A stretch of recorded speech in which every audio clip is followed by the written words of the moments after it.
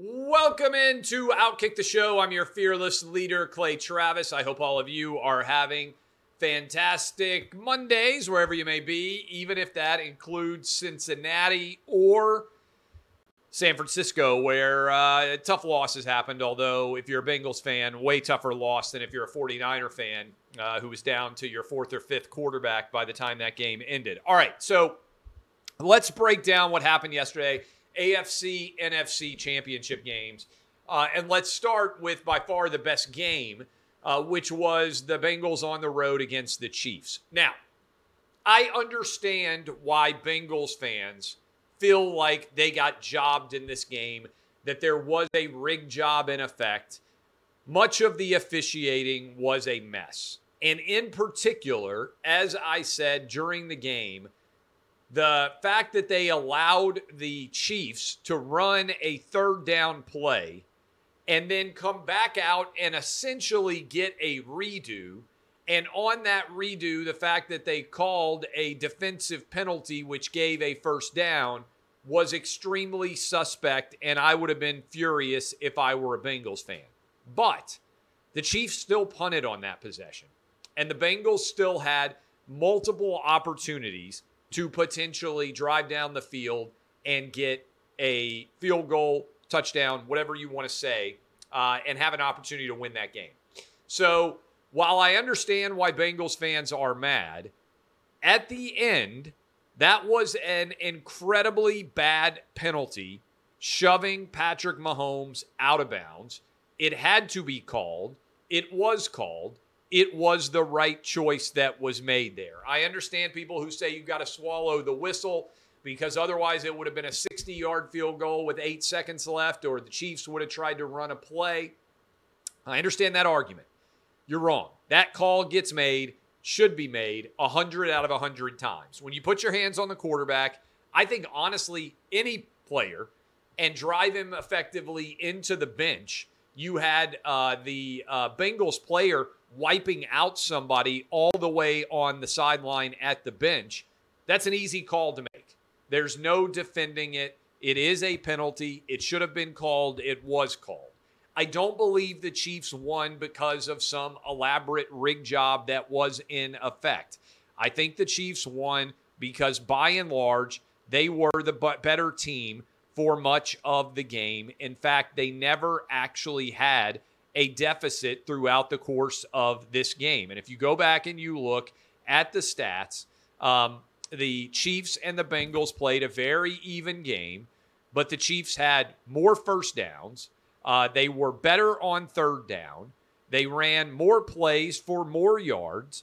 They averaged more yards per play. They were better passing the football. They better protected Patrick Mahomes, even though Patrick Mahomes was playing on a gimpy ankle and wasn't that mobile. And so when you break all of this down, they turned the ball over less. They possessed the ball more. Patrick Mahomes did not throw any interceptions, although he had one bad fumble, which allowed this to even be a game. Because I think if the Chiefs had not fumbled, if Patrick Mahomes had not fumbled on that play, they likely would have gone up by double digits. Chiefs are the better team. And I think the Bengals overtalked. The fact that they were trying to claim it was Burrowhead Stadium. The fact that the idiot mayor of Cincinnati came out and said that there needed to be a DNA test to find out whether or not Joe Burrow was Patrick Mahomes' dad. All of that was vastly excessive trash talk. And I thought in the immediate aftermath of that game, the way that Travis Kelce responded showed how much of those discussions were in the minds of the Kansas City Chiefs as they got ready for this game. And so I think Cincinnati's idiot mayor, and I think, frankly, Bengals fans in general, you were only 1-0, Joe Burrow was, in Arrowhead Stadium, right? Now, you beat Patrick Mahomes 2 more times in, I guess it's Paul Brown Stadium, right, in Cincinnati, but you're only 3-0. And Patrick Mahomes is a really good player. So the idea that you were going to trash talk and act as if the Bengals owned the Kansas City Chiefs was, I think, a really bad idea. And as a result, I told you I like the Chiefs. I told you I like the under.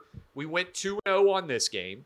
The one that I got wrong, and I'll wear it, I thought that the 49ers would be more competitive than they were. And honestly, we'll never really know whether the 49ers would have been extremely competitive or not, because early in this game, Brock Purdy took a hit to his ulnar, basically to his elbow, and wasn't able to throw the football at all. Then they brought in Josh Johnson, who is effectively the fourth string quarterback, considering you'd already lost Trey Lance and Jimmy Garoppolo. And then Josh Johnson got knocked out, and they had to bring back in Brock Purdy, who really couldn't throw the football at all. And so they effectively handed off every single play. And I shared this on Twitter, but it felt like Christian McCaffrey was Jon Snow unsheathing his sword at the onrushing horde of the enemy as they rushed towards him. So to me, this was part and parcel of a failure by the NFL. I've been arguing this for some time. Every NFL team, to me, should have the right to use an emergency third quarterback. And I don't know why the NFL did away with that rule. This is a guy who can stand on the sideline, truly, mostly as an assistant coach. But if you end up with two quarterbacks injured, you could go to the third quarterback. I don't know what we gain other than maybe saving a few dollars by not allowing that player to be able to be out there on the field, making a substantial effort to define what could happen in that game. Because once you got to the Josh Johnson being knocked out and when Brock Purdy couldn't throw the ball, this game was over. Now the under hit, so we won that one. But the Eagles absolutely dominated. Credit to Jalen Hurts.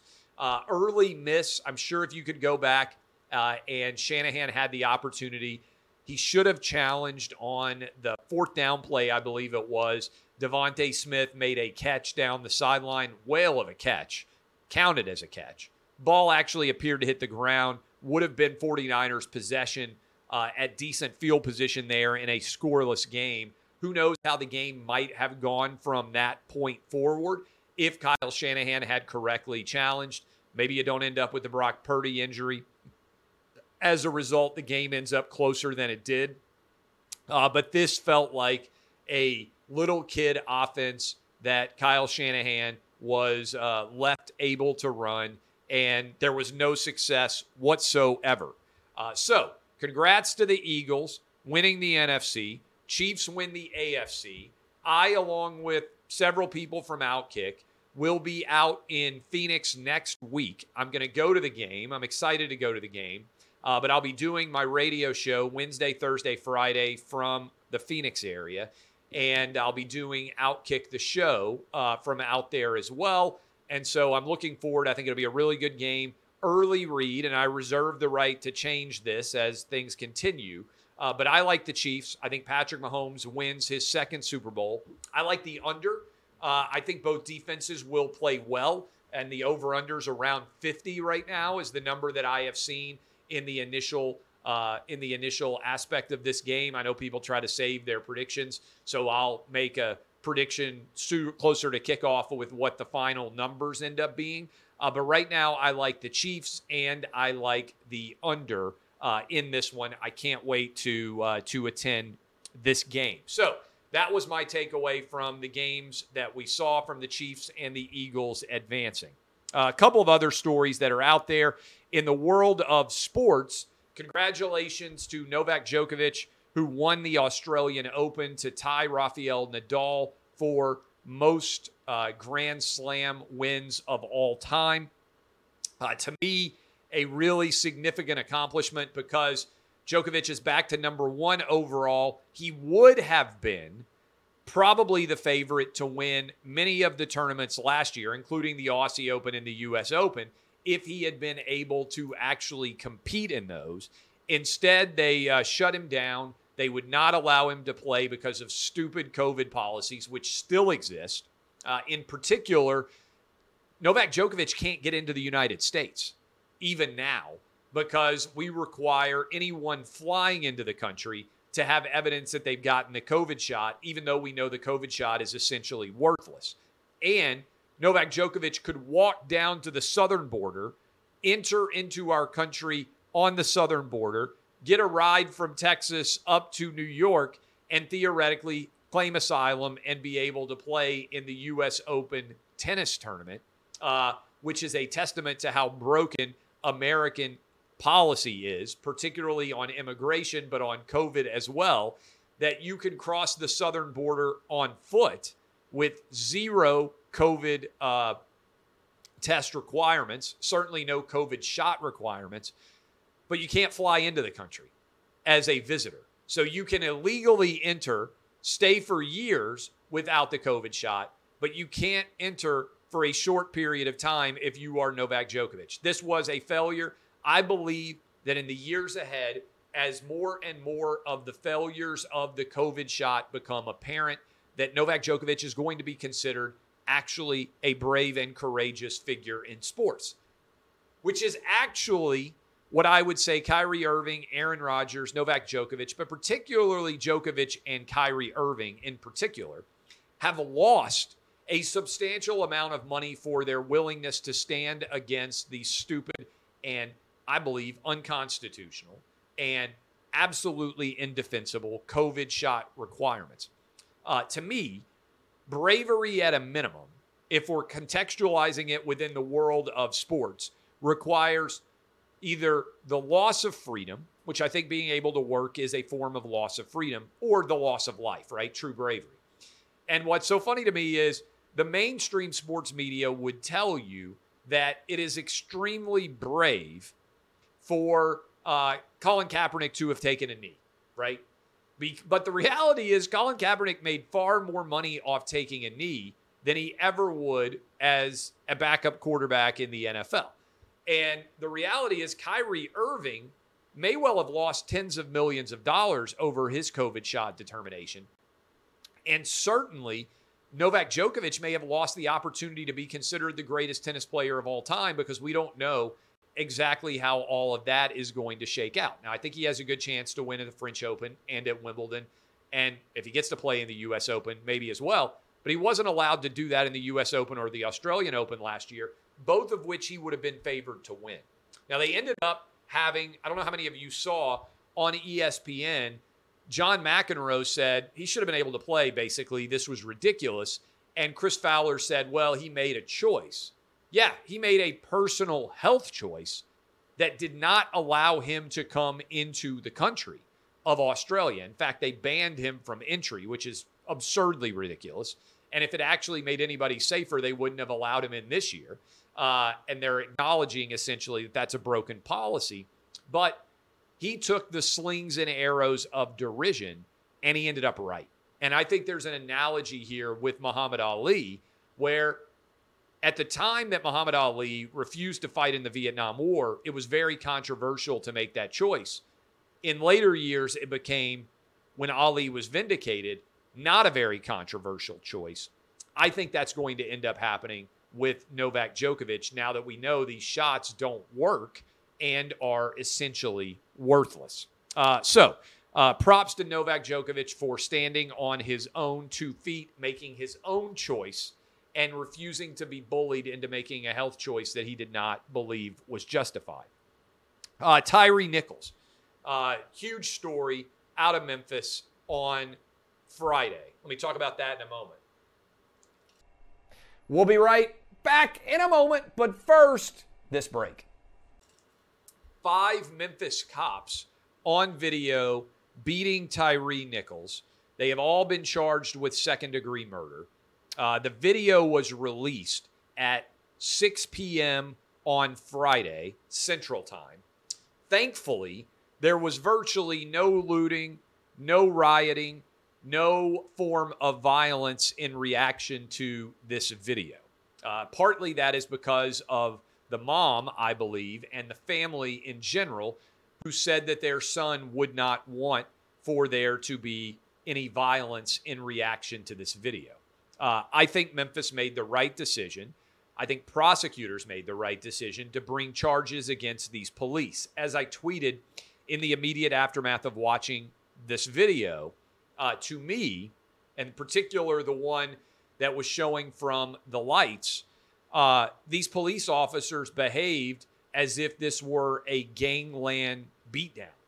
When they were holding him up and allowing officers to take free shots at him, it's criminal behavior, in my opinion.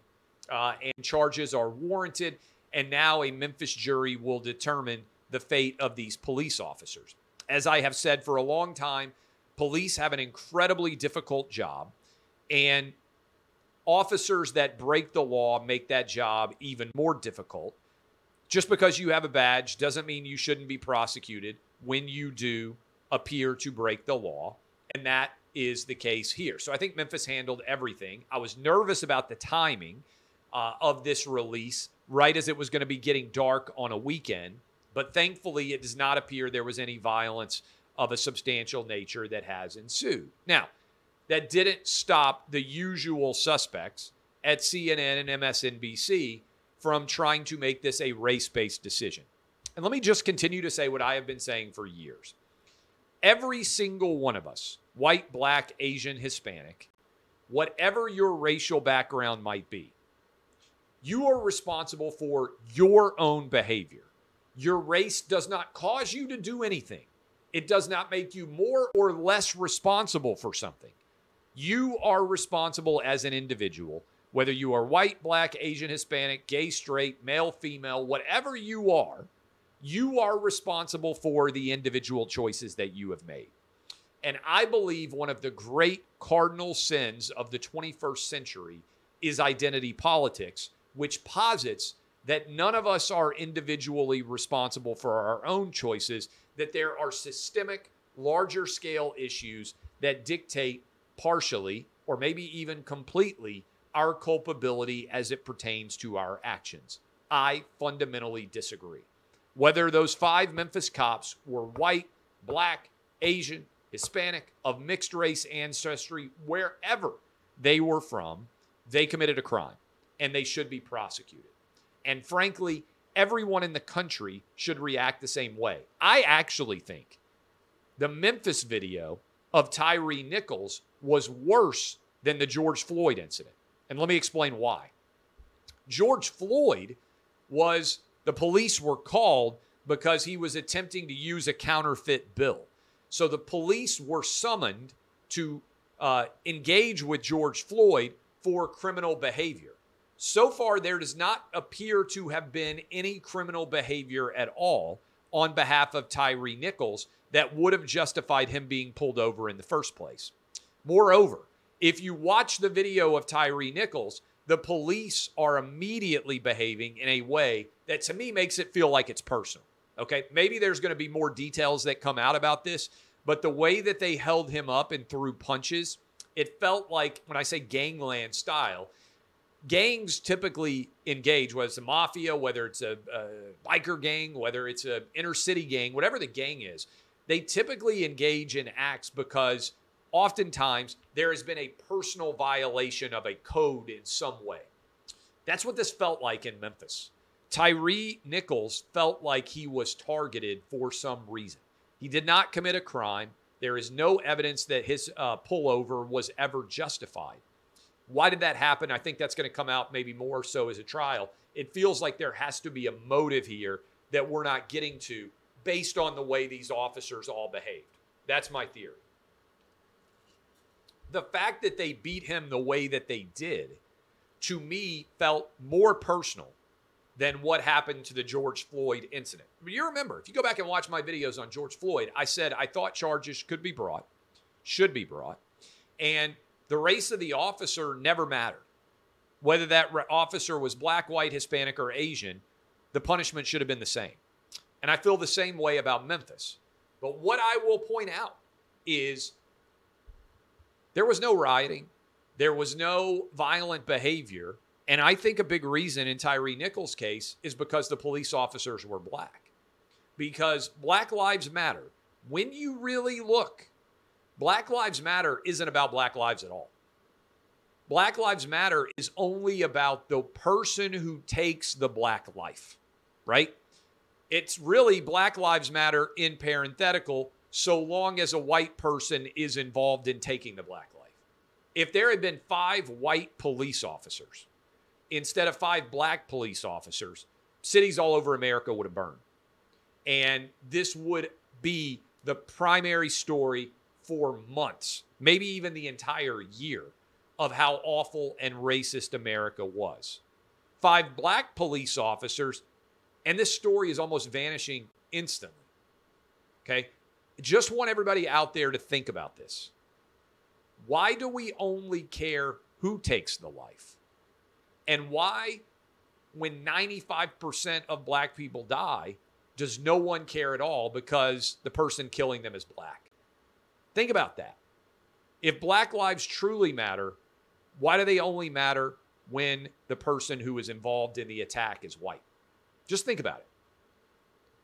That is a really difficult question to ask, because what it suggests is the black life doesn't matter at all. Who takes the life is who matters. Isn't that a form of racism itself? Because you're demeaning the person who is killed and elevating the person who killed them as the only thing that matters. It's a really difficult question to answer, and also one that very few people will even address because they're afraid of being called racist.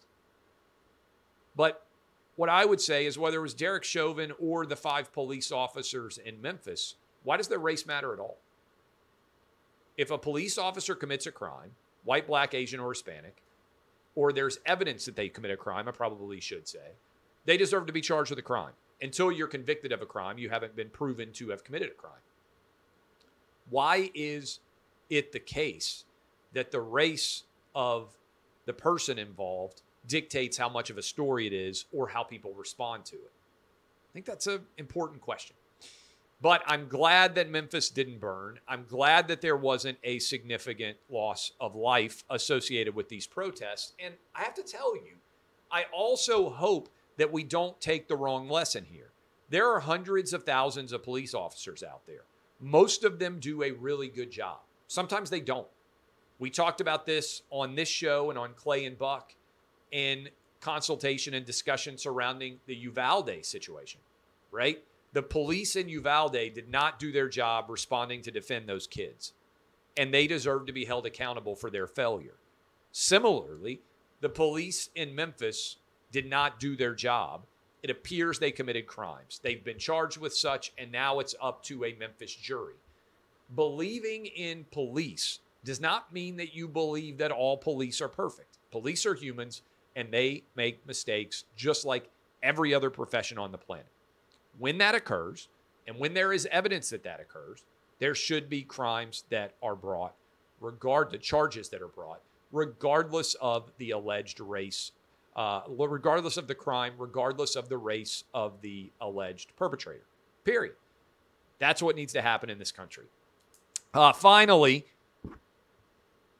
our good friends at CNN have hit a 9-year ratings low.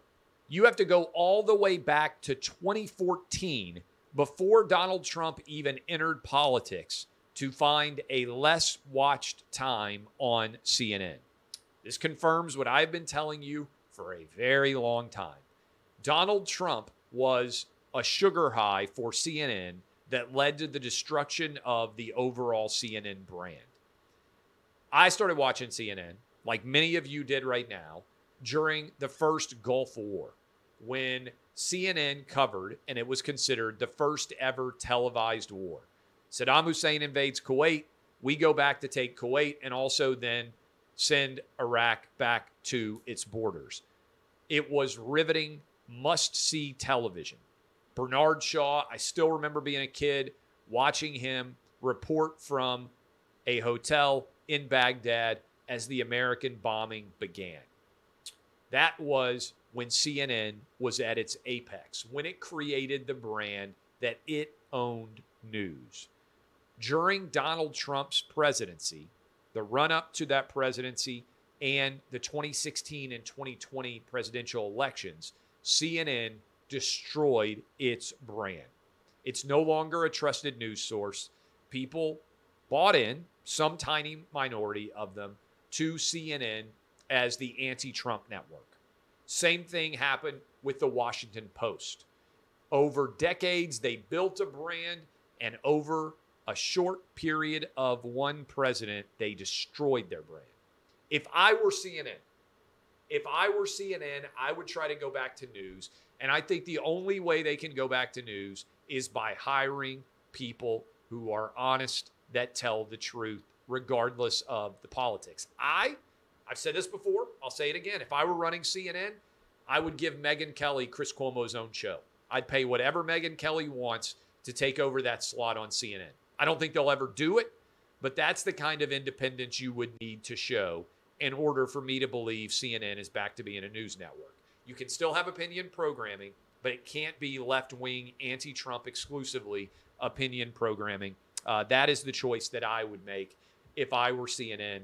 I don't think it's an easy job to try to build back the brand of CNN because people now that they brought in as that audience since 2014, they were the anti-Trump network. Those people don't care about CNN. They just became obsessed with Donald Trump. And CNN, I believe, allowed itself to become everything they claimed Trump was. All right. I appreciate all of you. My name is Clay Travis. As always, appreciate all of you checking out Outkick the show. DBAP unless you need to SBAP. I will be back tomorrow here from Nashville.